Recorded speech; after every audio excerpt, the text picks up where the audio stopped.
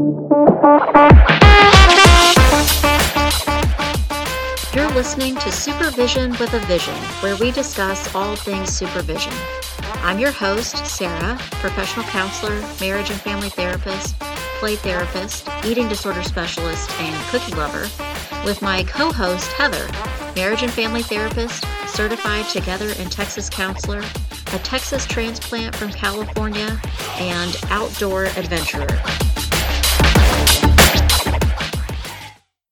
Hi, welcome to Supervision with a Vision. Today we're talking about returning to our offices for in-person sessions. The American Psychological Association recently published an article, COVID-19, When is it okay to resume in-person services? Heather, have you begun to think about returning to your office? I've been thinking about it in the last week or so. I'm in a private practice. There are three other colleagues that use the same office space, and so it's going to be important for us to probably make some decisions individually for our private spaces, but also collectively for the waiting room, things like that. I've had clients asking me, I think for the last 2 weeks at least, a couple of clients have asked, when can we come back to the office? So I have been thinking about it also, and thinking about how ultimately it impacts supervision. Right. It really does impact how we do supervision, how we want to transition to do it face-to-face. But then when would that be appropriate? So the American Psychological Association makes a couple of points. It's asking us first to consider, is an in-person visit necessary? There's no governing body that will require it. Right.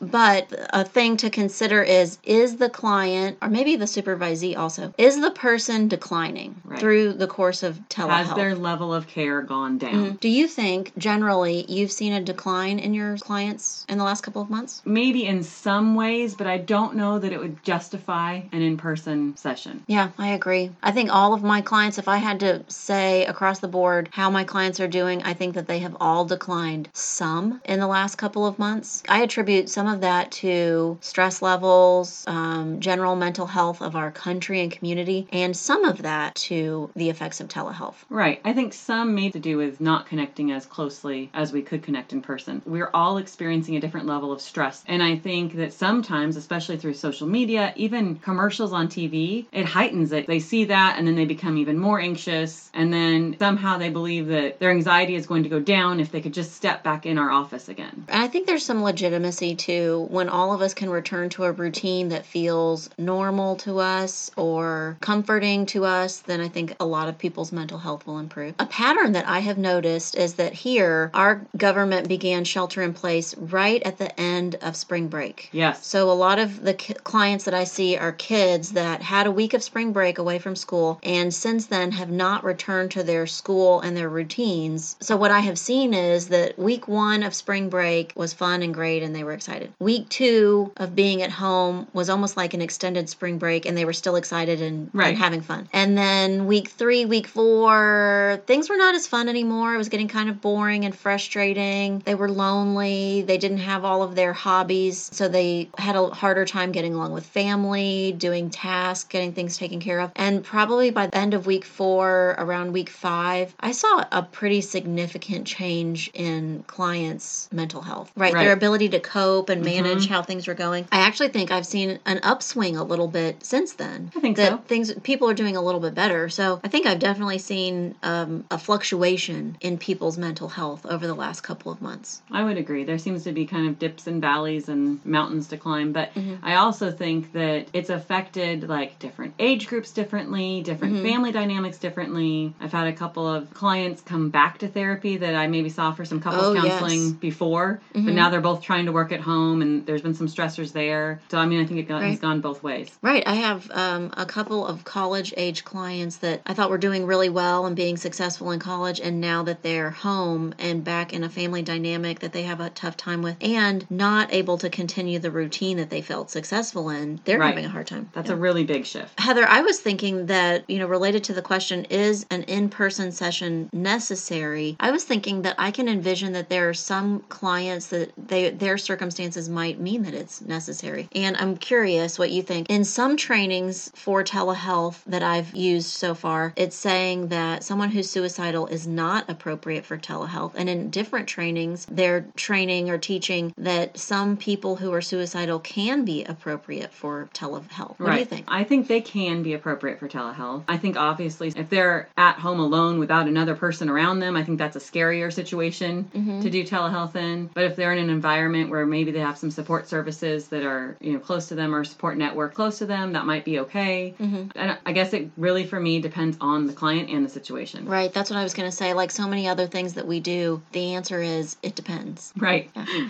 I was also thinking with a lot of my clients, I've had discussions with other counselors and dietitians on if you're working with someone with an eating disorder, how can you assess their level of safety or health if you can't see them and then you can't really weigh them either. So not all counselors who work with people with eating disorders are weighing them, but some do. Right. And certainly some healthcare professional is helping to monitor that for a lot of people. Right. There's actually an app you can download on your phone. I don't know how this works, but it's a scale and it doesn't show you the number, but you can connect with your healthcare provider, doctor, dietitian, counselor. And if you stand on your phone, which sounds like, I don't know if I want to stand on my phone. Right. But if you stand on your phone, what I understand is that it will send your weigh-in to your healthcare provider. So then you've got a current weigh-in and you didn't have to know what the actual weight was. So for some people, that's upsetting. Work. I don't know. There's so many ways that could go wrong. Like,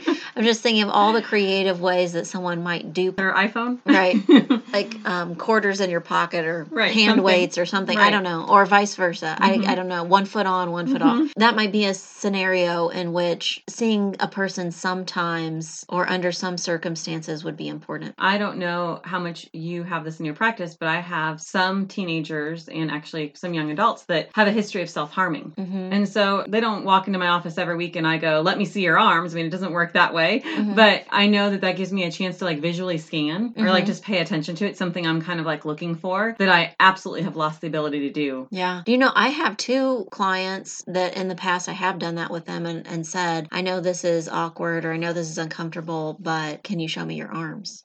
So maybe with some clients that would work and other clients that wouldn't be very effective. How do you think this works for supervision? Is there a time when an in-person visit is necessary for supervision? I mean, rarely is my gut intuition. I just think rarely would that be necessary.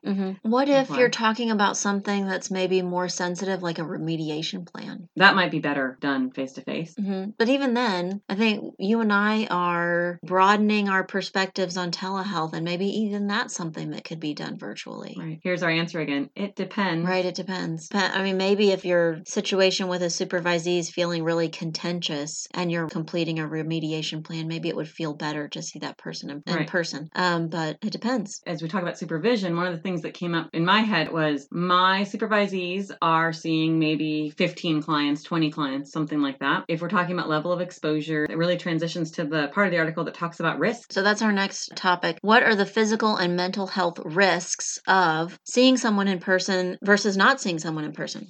With supervision at the forefront here, I think about me seeing my client load this many people. And then I'm going to see a supervisee who has had contact with this many people. And now I have probably doubled, tripled, quadrupled my possible exposure for me personally, taking it back home to my family, but then also theirs. That's true of any person that you allow in your office. Right. Who have they been around? Who have I been around? That not everyone is sheltering in place in the same way. Correct. Related to probably to that fluctuation of how everyone's mental health is doing that I was talking about. I think that a lot of my clients, my supervisees, and even people I know personally started out being very careful and being very thoughtful about how they were sheltering in place. And now with feeling a greater sense of stress, frustration, boredom, feeling lonely, I think a whole lot of people have relaxed that. Right. And to different extents and are around people in a different way. We can't say that everyone is being safe in the same way. Right. I have a client that shared with me that same thing, that at the beginning she was at home, her children, and her husband for 6 weeks. And then it was her parents' 50th anniversary or something. So she saw her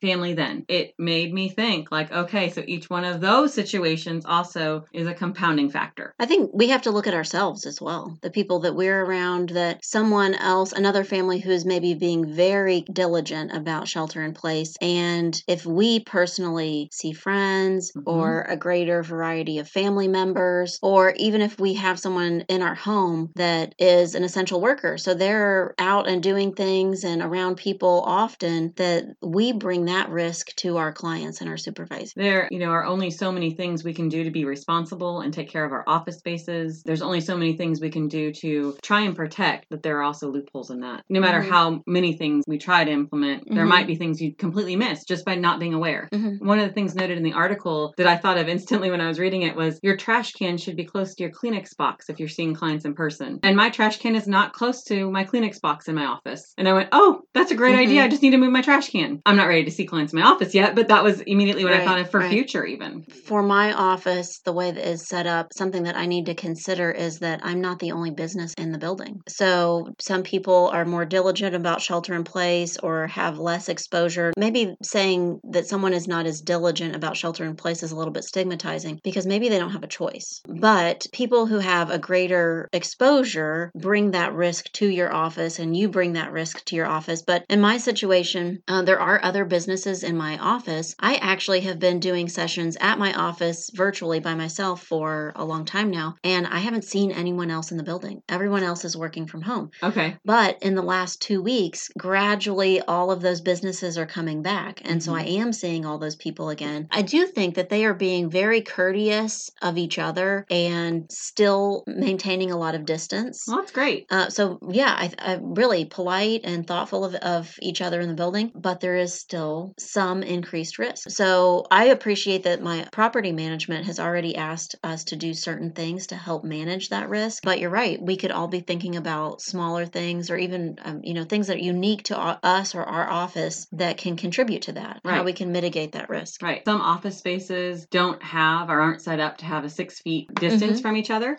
So if you're trying to maintain that could be difficult. Asking your client to wear a mask would really block some of their facial expressions. It might be more appropriate to continue seeing them telehealth because you're getting at least something, some kind of expression facially. I've thought, I do see a lot of clients that have high anxiety, that for some people coming back to the office will be a relief, and for some people coming back to the office will be an added stress. If I said, I don't think I plan to do this, but if I said, I'm going to see everybody back in the office, I'm no longer doing telehealth. Maybe I want to cancel my subscription to my telehealth service, and I just say, I'm seeing everybody back in the office again. For some clients, that could be really anxiety producing. I agree. And then it wouldn't be reasonable for them. It wouldn't be what's in their best interest. Right. I also have some clients that I think for different reasons would define themselves as immune compromised or in some way at a higher risk. Right. And that then to ask them to come back to my office would be really stress inducing. Bringing it back to supervisees and supervision, what are your thoughts overall about, am I crazy to think now we're doubling, tripling the pot of people that we're exposed to? I guess I'm thinking it's not specific to supervision. Yeah, that's true. It's not. Every new close interaction you have, you are increasing your risk. I need to grocery shop later today.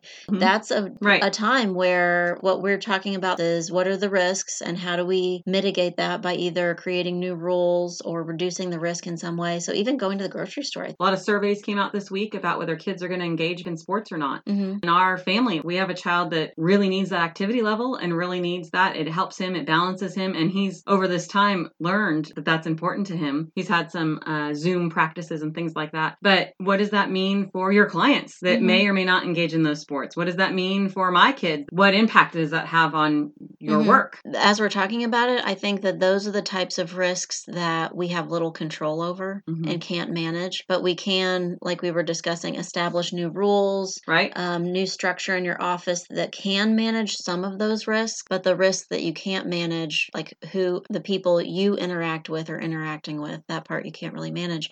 One thing that's in the article that I really appreciated the idea of was a consent to return to your office. I did see that. I like that. It has a lot of ideas. And actually, if you're interested in looking at the article, it has a link online to an example of a consent that you might use for your office. Some of the things listed are acknowledging that there is a risk in coming back. Correct. And asking people to take some steps to help establish new rules and decrease the risk in coming back to your office. Right. It also made me evaluate a couple of different things in my practice. I work in a building that has doors that lock in the evening. I'm used to having my clients like text from the car when they're here, and I go open a back door and let them in. I started thinking, does that work for all of my clients? Do I need to have anybody in the waiting room at all? Is that a way to eliminate risk? You just start thinking about like, does that work, and how can I make that work? Right. There's other people that I work with in the same suite. Should we be staggering appointments so we don't have people in the hallways at the same time? Things like that. I think this really applies to supervision and helping your supervisees think through each one of these steps and how they can do this. Yes.